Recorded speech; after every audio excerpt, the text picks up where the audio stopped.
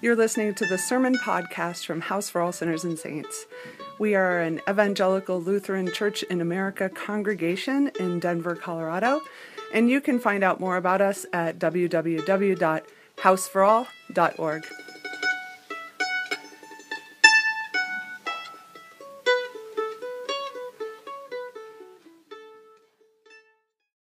Grace, peace, and mercy is yours from the triune God.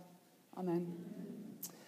A week in the life of your preacher. Monday, Freddie Gray, having died as a result of traumatic spine injury while in police custody, was laid to rest at a service at New Shiloh Baptist Church.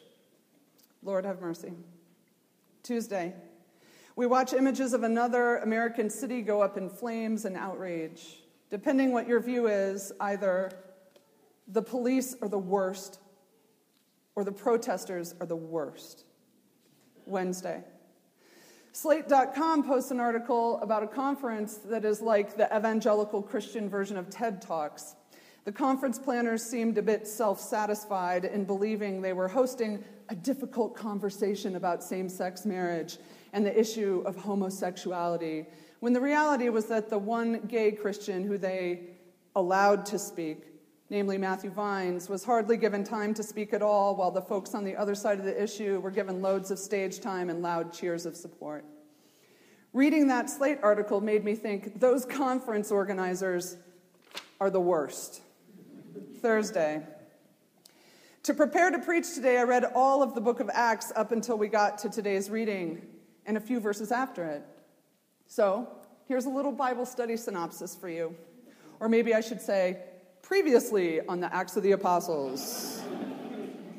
Okay, so after his death and resurrection, but before ascending to heaven, Jesus promised his disciples that after they receive the Holy Spirit, they will be witnesses to him through all the ends of the earth. And I can tell you right now, they had no idea what was going to happen.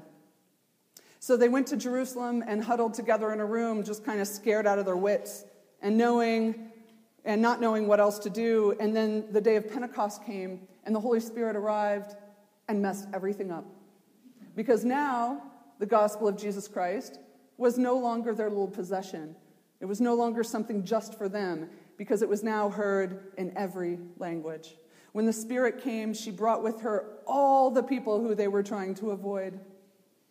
The early church lived in a groovy little Christian commune where everything was perfect for approximately 20 minutes. Then they started going out preaching and healing people, and a couple of them spent a little time in jail, but it was nothing that some good old hymn singing and the Holy Spirit couldn't take care of.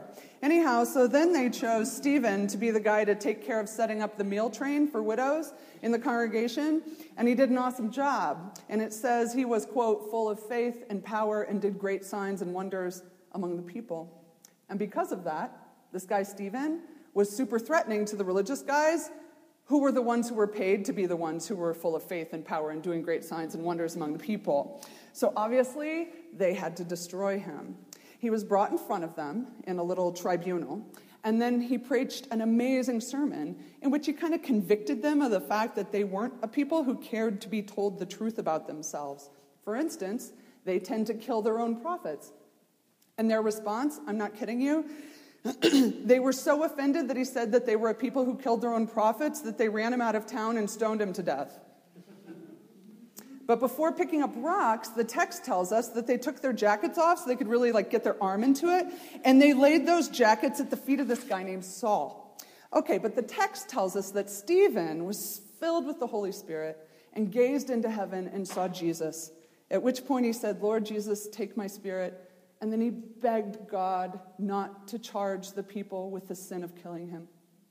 And then it tells us that Saul consented to the killing of Stephen. This is when the nascent Christian community in Jerusalem started to really suffer persecution. And that guy Saul was wreaking havoc on the church, literally dragging men and women out of their homes and having them thrown in prison. Bottom line, that guy Saul was the worst. Friday, I meet Matthew Vines for dinner in Wichita, Kansas. He's a young gay man from the Slate article who wrote a book called God and the Gay Christian. Matthew Vines lives in Wichita, and at dinner I said, oh my gosh, tell me about the conference. Expecting him to be like, those guys are the worst. And yet, he said, it wasn't nearly as bad as I thought. He then told me that several people came up to him and thanked him for his bravery and said that they were in the process of changing their minds around this issue and that his grace and his love for Scripture was super helpful for them. Saturday morning, I finalized details for a talk I'm giving this week at, I can't even believe I'm saying this, Pepperdine University, a Church of Christ school. I've also been asked recently to give the keynote at the annual gathering of youth ministers in the Church of Christ next year. I mean, what is happening? Because isn't the Church of Christ supposed to be like the worst? Saturday night, catch up on news from Baltimore and read that rival street gangs, the Bloods and Crips, along with the Nation of Islam, are working together there to quell the violence in the city and protest safely and peacefully. And I think, what is happening? Sunday morning, back to the book of Acts. Okay, here's where the Ethiopian eunuch comes into the story. The Spirit, the Holy Spirit, tells Philip to go and join this gender-transgressive foreigner in a chariot on a road in a desert. And I wonder if Philip thought, that guy sounds like the worst. So that thing where the Spirit doesn't care about the categories we care about, yeah, that started way back. Then Philip shows the Ethiopian eunuch some stuff in the Bible, and the Ethiopian eunuch shows Philip that there's water in the desert. And Philip baptizes him and then is teleported away, which was never explained. And then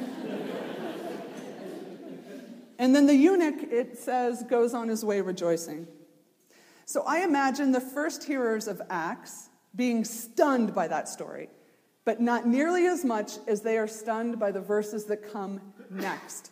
The very next verse, after the story of Philip and the eunuch, starts like this. Meanwhile, Saul, still breathing threats and murder against the disciples of the Lord. And I imagine the first hearers of this story going, I remember that guy from earlier. That guy is the worst. And then the story goes on that this same guy, Saul, the guy who is without doubt the very worst, becomes St. Paul, the greatest church planter and Christian theologian of all time. How about them apples? Sunday night, I stand here before you in this church on the corner of 22nd and Dexter right now, and I say this. What is happening with the Holy Spirit? Nothing makes any damn sense anymore. What is happening? I don't know. But here's something I suspect at this point. The Holy Spirit could give a crap about our little categories. The Spirit pays no mind to who we think is the worst and why we think it's not us. The Spirit doesn't seem to understand how important terms like conservative and liberal, Bloods and Crips, Lutherans and Church of Christ are. We are the ones who created those categories. And seriously, no matter how much we think God really should respect them, God doesn't seem to pay much mind to that. Because God is about redemption and not about ideology.